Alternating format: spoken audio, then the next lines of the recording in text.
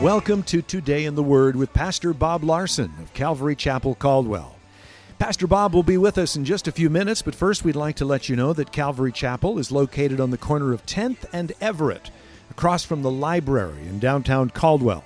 We have two Sunday morning services at 9:30 and 11:30. If you prefer Saturday nights, we have a Saturday night service at 7 p.m. We also have a midweek service Wednesday night at 7 p.m. You can watch Today in the Word on Sunday mornings at 10 a.m. on ABC Channel 6.1. Join us as we broadcast Calvary Chapel Caldwell's Sunday morning church services, where Pastor Bob teaches you how to apply the truths in your Bible to your everyday experiences so that you might enjoy a better life. Well, if you have your Bibles, we are in 1 Corinthians chapter 12. Well, if you weren't here last week, verse 1, 1 Corinthians 12, if you have your Bibles open, it says, "Now concerning spiritual gifts, brethren, I do not want you to be ignorant." So Paul tells the church there at Corinth, as he's writing this letter to them, I don't want you to be ignorant about spiritual gifts. Now, he tells us that people are different and people have different gifts, and God gives us spiritual gifts for a particular purpose. And I think it's important to look at verse 7. It says, "But the manifestation of the Spirit is given to each one for the profit of" who? For all, right? So he tells us that everyone has a gift, and the purpose of the gift is for the profit of all. And he's speaking about the body of Christ. Now, we learned that each person has at least one spiritual gift. 1 Peter 4:10 says, "As each one received a gift, minister it to one another as good stewards of the manifold grace of God." So we should seek to use the gifts that God's given us to edify the body of Christ, right, and to glorify the Lord. Now, Paul is giving us 9 different spiritual gifts here in Corinthians, but this is not the complete list in the Bible. In Romans chapter 12, there's a list. In Ephesians chapter 4, there's a list. Now, some commentators have put them together and kind of categorized the spiritual gifts.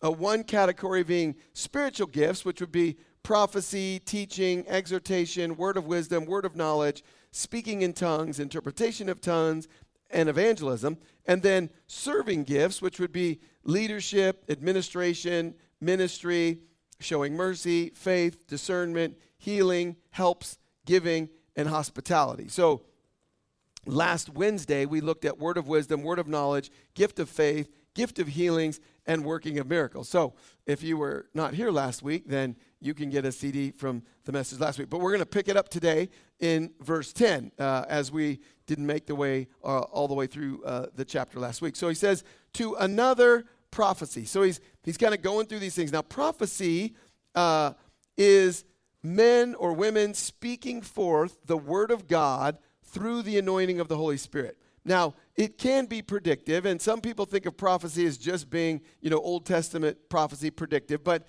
it's not exclusively predictive. It can just mean speaking forth the word of God, and it isn't always foretelling the future. It can be just speaking the word of God. In fact, we're going to read in 1 Corinthians 14 in a couple weeks, verse 3, where it says, "But he who prophesies speaks edification and exhortation and comfort to men." Now, when you think about what does that mean, that if you prophesy, you're speaking edification and exhortation. Well, edification is the purpose of prophecy. Edification means to build up, right? It means to build up others. And so to build you up in your spiritual life. Then exhortation is to spur us on to action, so to get us going. So if a person has the gift of prophecy, then they're building people up, speaking words that encourage people to get going. And then notice it says in 1 Corinthians 14:3, edification, exhortation, and comfort. So, comfort. So as a person's going through trials or difficulty,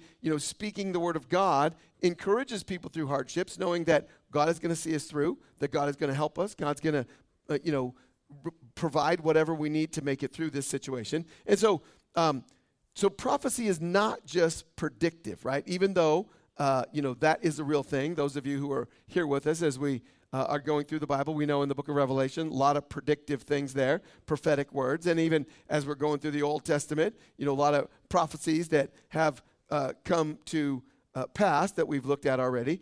But one thing that is important to understand if you watch Christian TV, I'm curious, how many of you watch Christian TV once a day? Raise your hand. All right, 2. How many of you watch it once a week? How many once a month? How many of you never watch Christian TV? Like, I take break for years at a time. But anyway, if you watch Christian TV, sometimes when you look at these spiritual gifts, they sort of make it out that some gifts are more important than others. But Paul's point, if you were here on Sunday, if you were here last Wednesday, is that, hey, every gift is important. So prophecy, that's important. And he says, to another, the discerning of spirits. Now, this doesn't mean that a person has a judgmental spirit, right? Some people have a critical spirit. They're hypercritical and judgmental about everyone at church and everything at church. And that's not what this is talking about. Discerning of spirits is a supernatural revelation from God concerning what spirit is operating in a given situation. What is the motivation behind what's going on, right? And it's not always easy to discern that. And but we have an example in Acts chapter 16. Remember when the Apostle Paul was on a missionary journey. He's preaching the gospel, teaching God's word. And it says, now it happened as they went to prayer that a certain slave girl possessed with a spirit of divination met us, who brought her masters much profit by fortune telling. And this girl followed Paul and us and cried out, saying, these men are servants of the Most High God, who proclaim to us the way of salvation. Now, if you had someone following you around as you were preaching the gospel, and this person saying, these are servants of the Most High God, proclaiming the way of salvation. Now, would you think, she's possessed? You wouldn't, right? You'd think, oh, she's with us, right? But then verse 18, and she did this for many days. But Paul was greatly annoyed and turned and said to the spirit, I command you in the name of Jesus Christ to come out of her. And he came out of her that very hour. And when her masters saw that their hope of profit was gone, they seized Paul and Silas, dragged them into the marketplace to the authorities. And we know that then they put them in jail, right? And so how did Paul know that this girl that was speaking good things about him was possessed? Well, obviously, he had this gift of discerning spirits, right? And so God gave Paul a supernatural discernment to tell what was going on. Now, this is a supernatural thing. Some people obviously don't have it, and it's important. I remember listening to, have you guys ever heard of Walter Martin? He was like the first Bible answer man. You know, now there's CSN. You know, Mike Kessler's on CSN, and he's answering Bible questions all day. But before CSN and Mike Kessler was Walter Martin, and he was the Bible answer man. And he was telling this situation about how this woman had taught Sunday school in this church for, and I don't remember how many, it was a lot of years. It was like 10 years or something. And then one day, someone in the church said something was wrong with her, and she was demon-possessed, right? And so, and his point was, how could she teach Sunday school for 10 years and be demon-possessed? But I don't know. But, right, so it is a supernatural discerning. It's not just a critical spirit. I mean, that can be a carnal thing of the flesh. And then he goes on and says, verse 10, to another, different kinds of tongues, and to another, interpretation of tongues. Now, this is probably the most controversial gift. I don't know why. Somehow it gets to be kind of twisted up. But in Acts chapter 2, verse 1, it says, when the day of Pentecost had fully come, they were all with one accord in one place, and suddenly there came a sound from heaven as a rushing mighty wind, and it filled the whole house where they were sitting. And they were all filled with the Holy Spirit and began to speak with other tongues as the Spirit gave them utterance. Now, the word tongues there in the Greek is glossia, which it means unknown language. It was unknown to the person who was speaking. So it's very interesting that it was unknown to them. They were speaking, they didn't understand what they were saying, but those people that were from all around the world who came there for the Feast of Pentecost, they understood what they were saying. They were speaking in other languages. And so they said, hey, these people are Galileans. How are they speaking in our language? In Acts 2:5 it says, and there were dwelling in Jerusalem Jews, devout men, from every nation under heaven. And when this sound occurred, the multitude came together and were confused because everyone heard them speak in their own language. So, that word, in the Greek, their language is dialectos, where we get the word dialect. So they were amazed that they could understand what these guys were saying, but the people who were speaking it didn't understand what they were saying. So they said, hey, they're Galileans. Now, in 1 Corinthians 14:2, it says, for he who speaks in a tongue does not speak to men, but to God. Now, so this is important to understand when you think about gift of tongues, prayer language, whatever people call it. For no one understands him, however, in the Spirit he speaks mysteries. So in 1 Corinthians 14:2, it says, when a person speaks in tongues, it says he does not speak to men, but to God. So if you're at a church service and someone speaks in tongues and someone interprets and someone, makes the interpretation to be, oh, my people, you all are going to give $1,000 tonight. Well, is that to God or is that to man? That's to man, right? Now, it says in 1 Corinthians 14:2 that when you speak in a tongue, and it's that word glossia, right, in the Greek, and it says to God. So it's a prayer to God. And that's why people call it a prayer language, right? Because you're speaking to God. Now, there's a lot of different ideas about this gift of tongues. And in 1 Corinthians 14:4, it says, he who speaks in a tongue edifies himself. So it's a prayer language to God, and it edifies yourself. Now, I suppose if the pastor has an interpretation, he says everybody's going to give $1,000 a night, that is going to edify himself, his wallet, but that's not what it's talking about, right?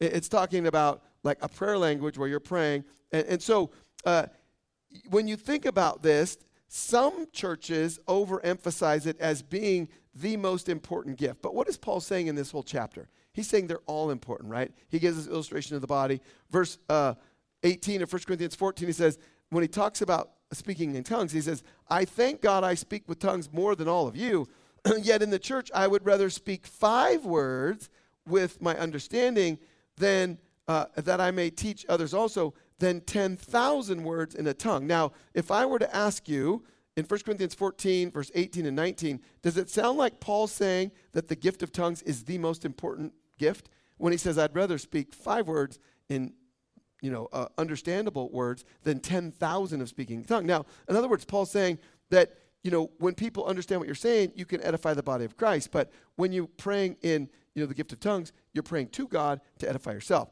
In verse 26 of 1 Corinthians 14, he goes on to say, how is it then, brethren, whenever you come together, each one of you has a psalm and has a teaching, has a tongue, has a revelation, has an interpretation. Let all things be done for edification. So it's for, edifying the church. If anyone speaks in a tongue, let there be 2 or at most 3, each in turn, and let one interpret. So he's saying one at a time, not on top of each other, and then somebody interpret. But if there is no interpreter, let him keep silent in the church, and let him speak to himself and to God. So he's saying, there needs to be order. And if a couple people speak in tongues and no one interprets, then they need to stop. We're going to stop there because we're out of time. Thank you for joining us for Today in the Word. We'd like to share with you a couple of things that are going on here at Calvary Chapel. Calvary Chapel Caldwell is now hiring full-time and part-time positions for our exciting Calvary Kids Learning Center. If you enjoy working with children from newborn through kindergarten, please give us a call at 453-9653. Positions are Monday through Friday, with our availability to fit your schedule. To learn more about these exciting opportunities, please call 453-9653. We look forward to meeting with you. Calvary Chapel Caldwell would like to invite you to our Saturday night service at 7 p.m. This is an alternative for those who cannot make it to our Sunday morning services. Like us on Facebook at Calvary Chapel Caldwell, or check out our website at calvarycaldwell.com. You can watch Today in the Word on Sunday mornings at 10:30 a.m. on the CW, Channel 2.2. Join us as we broadcast Calvary Chapel Caldwell's Sunday morning church services, where Pastor Bob teaches you how to apply the truths in your Bible to your everyday experiences so that you might enjoy a better life. If you would like a copy of Pastor Bob's message today in its entirety, you can call us at 208-453-9653 during the hours of 9 a.m. to 5 p.m. If you're not currently attending a church and are in the Caldwell area, we'd like to invite you to one of our services. We're located on the corner of 10th and Everett, right across from the library in downtown Caldwell. You can also visit us on the web at calvarycaldwell.com. If Today in the Word is ministered to you and you would like to support this radio outreach ministry, we encourage you to pray for us. You can also partner with us financially. Simply visit calvarycaldwell.com to make a donation. Thank you for joining us for Today in the Word. May the Lord bless you, and may you have a great day. Today is the day you